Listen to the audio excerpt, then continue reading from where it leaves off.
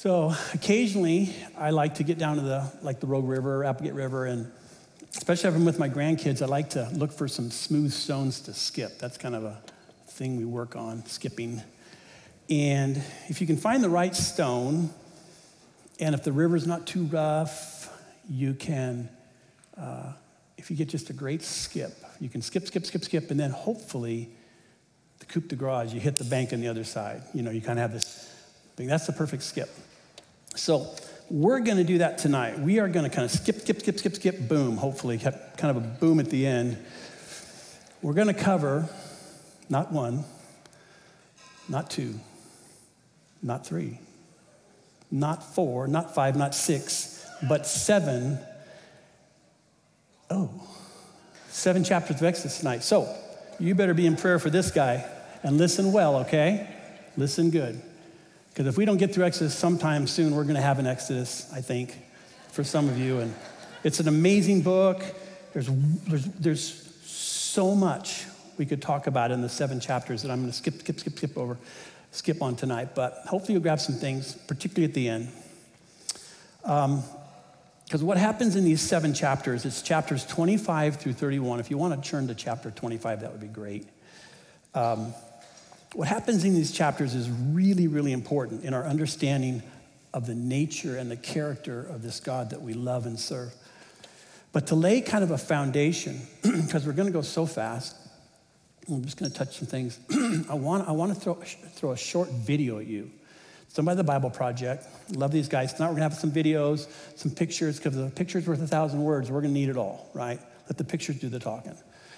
So check out this Bible Project video just to lay a foundation for where we're headed tonight.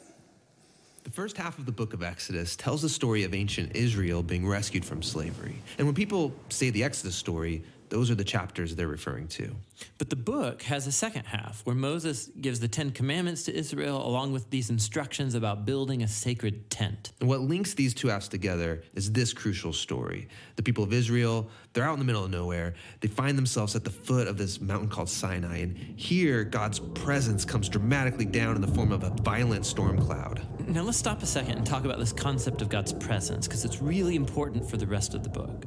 At the beginning of the Bible, in the Garden of Eden, humanity was in God's presence. They had this close relationship with him, and it was good. But humanity rebels, and the relationship is fractured, and access to God's presence is lost. But God promised Abraham that he would restore his blessing to all of the nations, and that includes this restoration of relationship and access to God's presence. So here at Sinai, God's presence is now right here in front of them, and it's actually quite frightening. And he's here to invite Israel into this unique and close relationship with him. And the word used to describe this relationship is covenant. It's like a legal agreement between God and Israel. And it's unique because up till now, God hasn't asked Israel to do anything in return, just to trust him. But here on this mountain, God is going to ask Israel to do something. A lot of things, actually. He gives them a whole set of laws. It includes the 10 Commandments. And if they obey these commandments, they will become the people who will represent God to the nations of the world. Like a priest would. Yeah, in fact, that's what God calls them to become, a kingdom of priests. And this is all connected back to the promise to Abraham that his family would become a blessing to the nations. Okay, but obeying these laws is going to be difficult because there's a lot of them, and they set a really high standard. Though if you think about it, I mean, of anybody in the world who should be able to do it, I mean, it's these people who experienced firsthand God's grace and his power when he rescued them from slavery. And they agree to obey the terms, but then they refuse to go into God's presence because it's still a bit frightening. And since the people won't go up, Moses goes up to the mountain by himself to meet with God. But God still wants to be with all of his people. And so he says, okay, if the people won't come up here to me, I'll come down off this mountain to be with you all. And that's why he orders Moses to build this elaborate tent as a place where God's presence can be among his people. And that's why the next thing we get is 7 chapters of extremely detailed architectural blueprints for this tent. It's really, really long. But every detail is important and has some kind of symbolic value. For example, there's all this Garden of Eden imagery inside the tent. And it's to remind you that when you're in the tent, You are in God's presence. Then we get another 6 chapters describing how they built the tent, which is really just repeating the same blueprints word for word. So there you have it. That's a little bit of I should let those guys just keep talking. I think we'd all be so good if they would just keep talking. But so God loved Adam and Eve. And he loved that relationship he had with them in the garden. He would walk with them in the cool of the day. But sin broke that.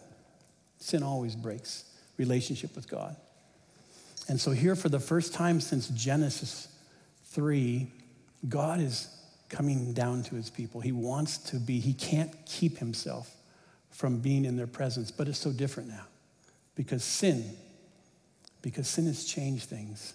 So what God has to do to be able to be in the presence of his people, which he longs for, is he creates this tabernacle. It's just an amazing place, and it's Eden-like on the inside, the way it's upholstered and the way the curtains are. We can't get into all that tonight, but it's kind of like Eden. But because of man's continued propensity to sin and break God's covenant, God has this tabernacle built, which we'll talk about. Really, so, and in that tabernacle, God's full presence would be in that Holy of Holies, that 15 by 15 foot area over the mercy seat. But because of the fallen nature of man, he had to be contained in there. Men couldn't approach him. Just once a year, a high priest, once a year, Day of Atonement, once a year, could enter into that Holy of Holies.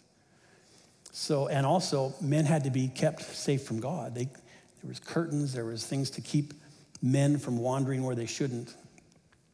So let's pick it up in, it said Exodus 25, but let's start the verse before. Let's take the last verse of chapter 24, which is verse 18. And we'll just read about 8 or so verses, 9 verses. So here's what it says. Moses entered the cloud and went up on the mountain, and Moses was on the mountain 40 days and 40 nights. The Lord said to Moses, speak to the people of Israel that they take for me a contribution. From every man whose heart moves him, you shall receive the contribution from me. And this is the contribution you shall receive from them: gold, silver, and bronze, blue and purple and scarlet yarns and fine twined linen, goat's hairs, tanned ram's skins, goat skins, acacia wood, oil for the lamps, spices for the anointing oil and for the fragrant incense, onyx stones and stones for the setting, for the ephod and for the breastpiece. And let them make me a sanctuary that I may dwell in their midst, exactly as I show you concerning the pattern of the tabernacle and all its furniture, you shall make it. So the Lord asked for a freewill offering from all the people. And you remember, they were slaves. They were servants to the Egyptians. They didn't have anything. But if you remember the story, the plagues, right before they left, somehow God put it in the hearts of Egyptians who had been beat to pieces by that point to give to the Hebrews, to the Israelis, like gifts. They actually put favor in the eyes of the Egyptians towards the Hebrews. And so all this stuff that they're going to give right now, that came really from the Egyptians. That's Egyptian gold. That's Egyptian onyx. Those are Egyptian spices. It's interesting to me.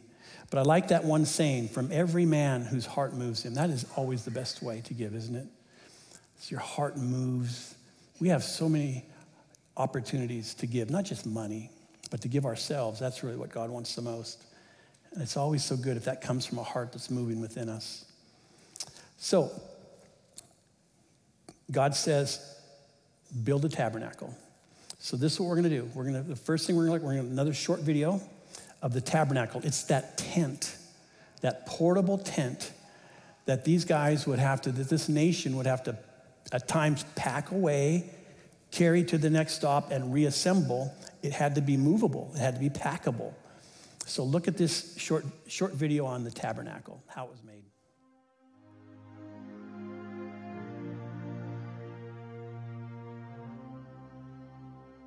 Make the tabernacle from 10 sheets of fine linen. These sheets are to be decorated with blue, purple, and scarlet yarn. with figures of cherubim skillfully embroidered into them. Each sheet must be 42 feet long and 6 feet wide. All 10 sheets must be exactly the same size. Join 5 of these sheets together into one set. Then join the other 5 sheets into a second set. Put loops of blue yarn along the edge of the last sheet in each set. The 50 loops along the edge of one set are to match the 50 loops along the edge of the other. Then make 50 gold clasps to fasten the loops of the 2 sets of sheets together, making the tabernacle a single unit. Make heavy sheets of cloth from goat hair to cover the tabernacle. There must be 11 of these sheets, each 45 feet long and 6 feet wide. All 11 of these sheets must be exactly the same size. Join 5 of these together into one set and join the other 6 into a second set. The 6th sheet of the second set is to be doubled over at the entrance of the sacred tent. Put 50 loops along the edge of the last sheet in each set and fasten them together with 50 bronze clasps. In this way, the 2 sets will become a single unit. An extra half sheet of this roof covering will be left to hang over the back of the tabernacle, and the covering will hang down an extra 18 inches on each side. On top of these coverings, place a layer of tanned ram skins, and over them put a layer of fine goatskin leather. This will complete the roof covering. So that's called the tabernacle or the tent of meeting. It's not a big place. 45 feet long, 15 feet wide. 45 feet long, 15 feet wide. The first 2/3 of it, 15 by 30, was called the holy place. And the last 15 by 15 area, a big veil in between the two, was called the Holy of Holies. And this tent of meeting, this tabernacle, had to be kind of cordoned off from the rest of the camp. Millions of Hebrews were surrounding this place, so they had to build a curtain. That's a big curtain to make a border. And so this curtain, when it was set up, created a court around the tabernacle to protect the people. The curtain was to protect the people from coming in, getting too close. So these curtains were all linked together. They were fine twined linen, the Bible says, and they were attached to each other so as to make a wall. So one wall of the court was 150 feet long and then 75 feet across, in rough terms, 150 feet this way. And at the east end, it was configured in a way that people could enter in through that curtain pretty easily. The curtains were 7.5 feet high, and it just created a fence, a portable fence. And so when you would walk in, so you have the tabernacle it'd be at the west end of this court, and you have these curtains around. You could walk in the east end. The first thing you'd see was this bronze altar. And this bronze altar is where all the sacrifices were made. It was made of acacia wood, which was fairly common, and it was overlaid with bronze. It was about 7.5 feet square. It wasn't huge, 7.5 feet square, about 4.5 feet high. And I'll tell you what, it was a hot, bloody job at the altar. All day long, all week long, all month long, all year long. Sacrifices would continually be brought to be burned on that altar to cover the people's sins, to atone for their sins. So that's the altar. And then as you walk towards that tent that we looked at, right before you walk into the Holy of Holies, inside those curtains, you'd pass the bronze basin. It kind of looks like a big bird bath. And that's a place where the priests and the high priest, the priest and the high priest would wash their hands and wash their feet before they entered into the holy place or before they did sacrifices on the altar. And it was really important to God that they wash their hands and their feet often. If they didn't, when they should have, this is what Exodus 30:21 says. This is God. They shall wash their hands and feet so that they may not die. That's a serious thing going on here. I mean, you got to wash your hands for COVID stuff, but this is way past that. You know, if they didn't wash their hands, it's It's very regimented. I'm picking up on this. There's a certain way, if God's presence is going to be amongst his people, that he has to be approached, that he has to be dealt with. So if you walked past that bronze basin into what's called the holy place, inside that curtain tent, if you look to your left, you would see what's called the golden candlestick, or it's often called the menorah.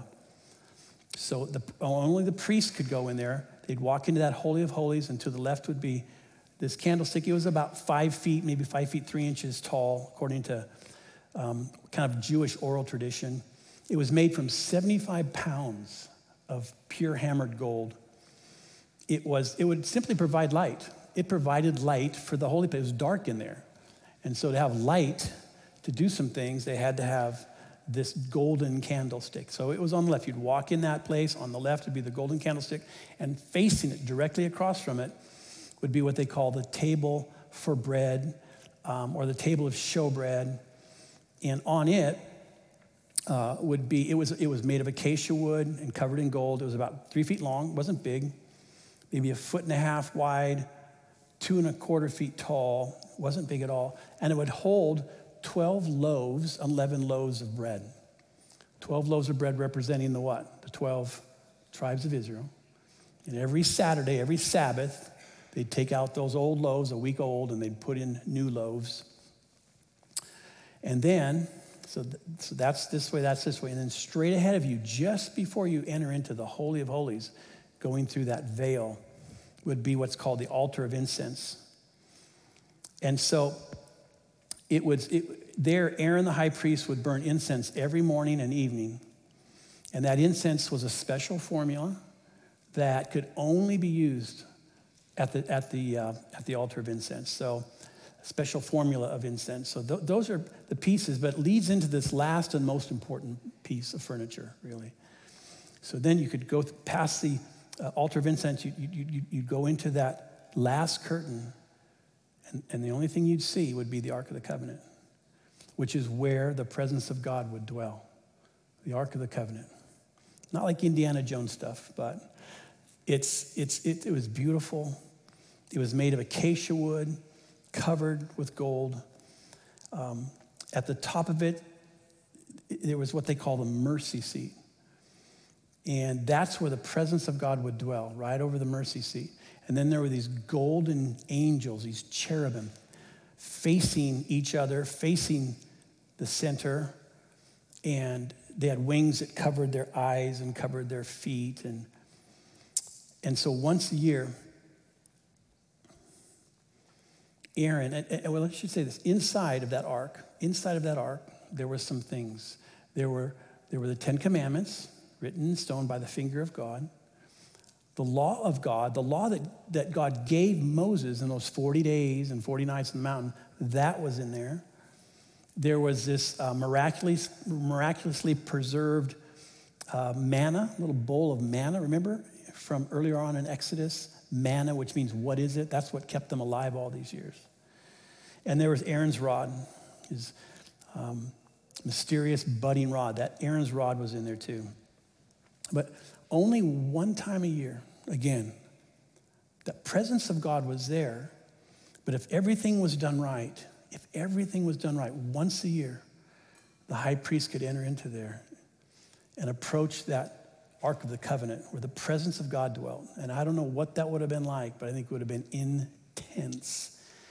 And he would burn incense, and he would take the blood, and he would just touch the mercy seat and hope he can get out alive. I don't know if they did it from the beginning, but later on they would tie a rope to the high priest's legs. So just in case it didn't go well, you didn't keep killing people going inside to get him. You could drag him out. The powerful presence of God in the Holy of Holies. It's amazing. Exodus 25:22 says this, there at that place, at that mercy seat, I will meet you. And there I will meet you from above the mercy seat, from between the 2 cherubim that are on the Ark of the Testimony. I will speak with you about all that I will give you in commandment for the people of Israel. And I'm just so thankful, and I know you are too, that it wasn't a judgment seat. It was a mercy seat. It was a mercy seat. Merciful God. With all that they were doing to just be able to approach him, even once a year, he still needed to extend mercy to them. With all that they would do.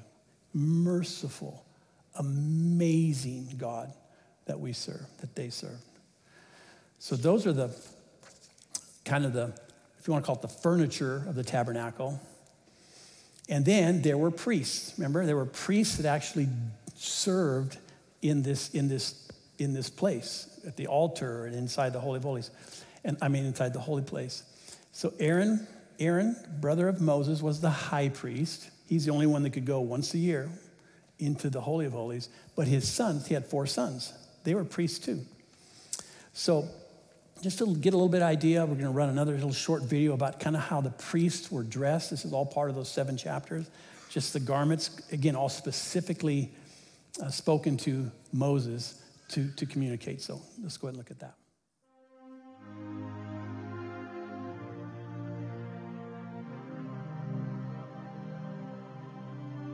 Your brother Aaron and his sons, Nadab, Abihu, Eleazar, and Ithamar, will be set apart from the common people. They will be my priests and will minister to me. Make special clothing for Aaron to show his separation to God. Beautiful garments that will lend dignity to his work. Instruct all those who have special skills as tailors to make the garments that will set Aaron apart from everyone else, so he may serve me as a priest.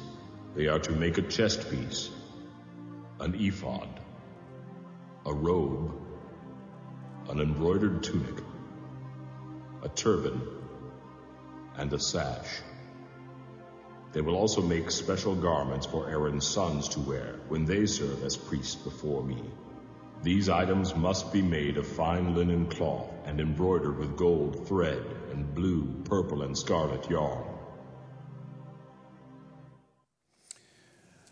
So once those clothing were made for the priest and the high priest, everything, they had to be consecrated.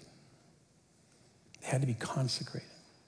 In chapter 29, again, we're not going to look at it really in any way in depth, but there was a whole chapter, 29, just of the consecration, what God wanted to see happen to really pronounce them holy. It wasn't so much the garments or the gold.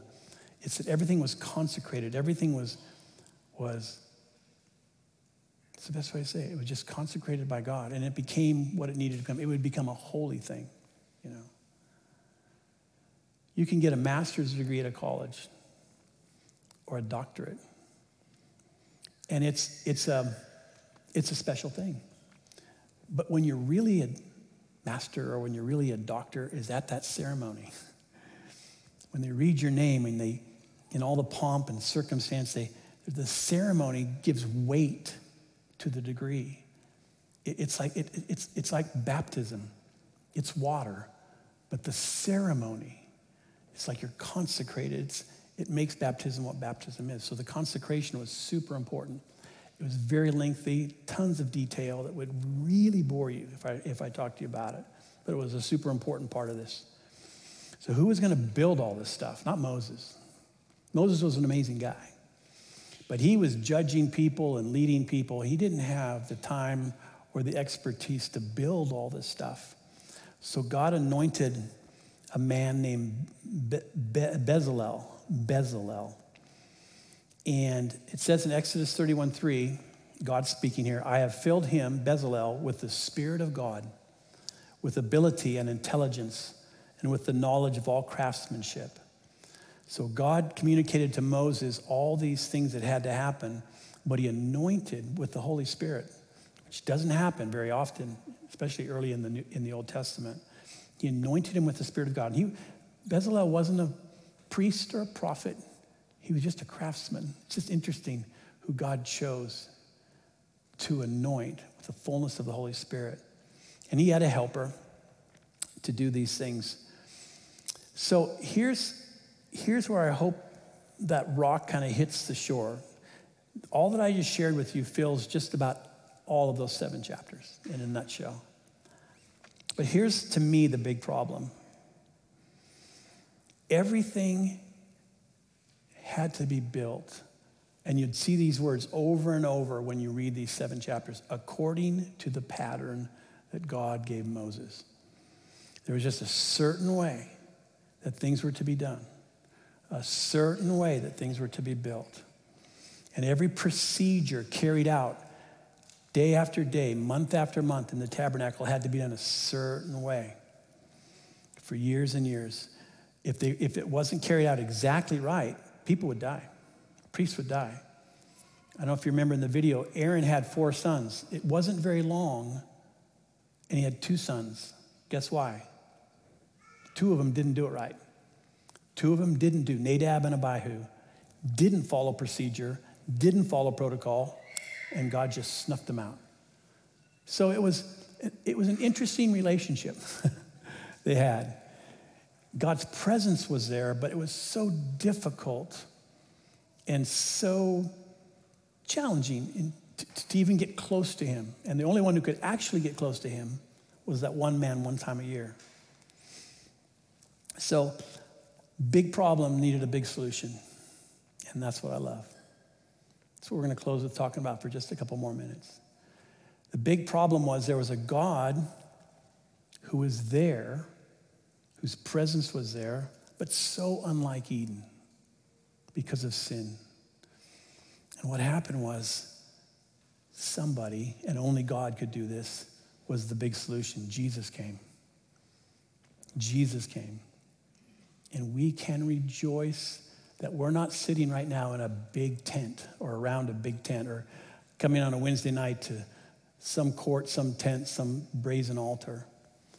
In Luke 24, after Jesus had resurrected, the day he resurrected, he joins up kind of covertly with 2 of his disciples walking from Jerusalem to Emmaus. You remember that story? They were on the road to Emmaus.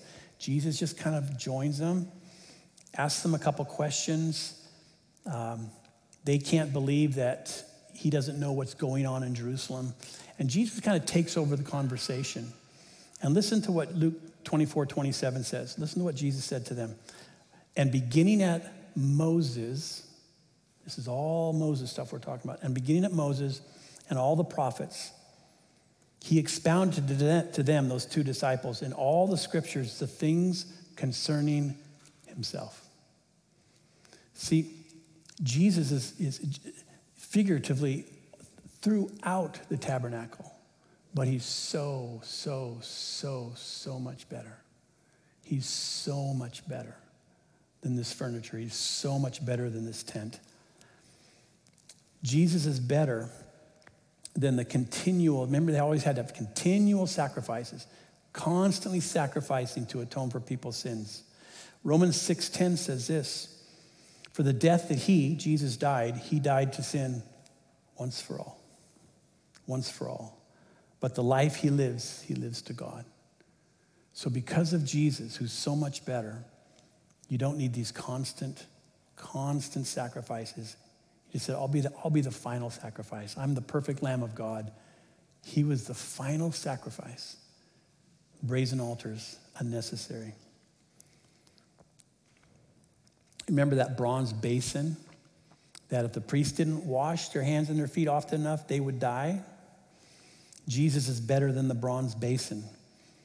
In 1 Corinthians 6:11, it says this, but you were washed, we were sanctified, were justified in the name of the Lord Jesus Christ and the Spirit of our God. See, Jesus is living water. That little bird bath thing that they had to wash in, Jesus is living water. And we have been washed, sanctified, justified. It's not going back and again to the water and doing it right. He is the water. Jesus is better than that golden candlestick. All that golden candlestick lit was a 15 by 30 foot room. That menorah just lit up one room. Jesus said this. Jesus spoke to them in John 8:12. Jesus spoke to them saying, I am the light of the world. He who follows me shall not walk in darkness, but have the light of life. He's so much better than that candlestick. He's the light of the world. He's better than that little table that was holding the 12 loaves of unleavened bread. In John 6:48, he says, I'm the what? I'm the bread of what? I'm the bread of life. He's so much better. We are so fortunate, my friends, that we live when we live and that Jesus did what Jesus did. Jesus is better than the altar of incense that was in front of the veil of the Holy of Holies. Ephesians 5:2 says this, and walk in love as Jesus walked in love and gave himself up as a fragrant offering and sacrifice to God.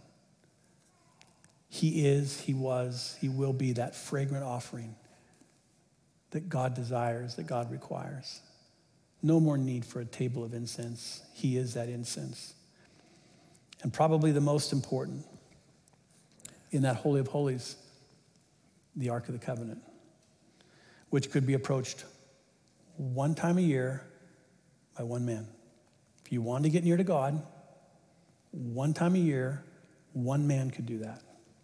Ephesians 2:18 says this, for through him, Jesus, we both have access, total access to God, 24/7.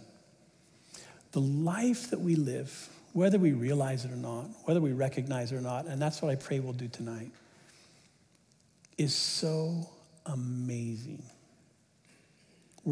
Moses would not begin to understand the grace that's been extended to us. He wouldn't have words. He just wouldn't have words for what we, probably most of us, often just take for granted. We have this amazing relationship with a God who loves us so much. At Jesus' death, remember what happened to the big veil in the temple in Jerusalem? It was torn, remember? As he died, that veil was torn top to bottom. God saying, I'm out of here. I am out of here. Which is pretty amazing, but what's way more amazing is where he went. Guess where he went? He found some new temples. You, me. Everything that God was in Exodus 25-31, God is today. He's this amazing, powerful, holy God. And he says, I'll never go back to a tabernacle or a temple. I have a whole different idea. You guys, he dwells in you. You're his holy of holies now. I'm his holy of holies. 1 Corinthians 3:16 says this, do you not know that you are the temple of God and that the Spirit of God dwells in you? If that rock that I'm trying to skip hits a bank, I hope it hits it right here. We are so blessed. We have it so good. Total access to a God who's totally in love with us every second of the day. The access that the high priest would have for just minutes, we have every minute of every day. The same God, the same powerful Mount Sinai God dwells in you gladly. We're his temple. And my hope for you and my hope for me tonight, as we just kind of skim over 7 chapters of what life looked like building and maintaining a tabernacle, that you would walk out here today going, I am so thankful. I am so blessed. And one day, my friends, soon, it's just around the corner, you're going to see him. And we're going to be like him in a way we can't imagine. No more COVID, no more masks, no more whatever you're wrestling with. So Jesus, we thank you for that. We thank you that you are so much better than Moses, and you're so much better than what he had to deal with in that tabernacle. You're so much better than these offerings, Lord. You are that final, amazing sacrifice for sin. And we're thankful, Lord, that you would want to dwell in us. Sometimes I don't imagine we make very good temples, but you stick with us and you help us. And I'm thankful for that. And I pray tonight, Lord, that you would find us to be a people valuing your presence and living in a way, Lord, that honors your holiness in us. Lord, our world is a messy world, and it can capture us and captivate us, Lord. And I pray for all of us tonight, any who are kind of 1 foot in the tabernacle and 1 foot in the world, Lord God, that they would be all into you after tonight. That you would have your way in cleansing these temples, Lord, as necessary. If we confess our sins, you're faithful and just to forgive us our sins and to cleanse these temples from all unrighteousness. So, Lord, thank you for who you are. Thank you for living in us. Thank you, Lord, that we live when we live. Moses, and perhaps only Moses, would be amazed. I ask these things in Jesus' name. Amen. God bless you. Have a great evening.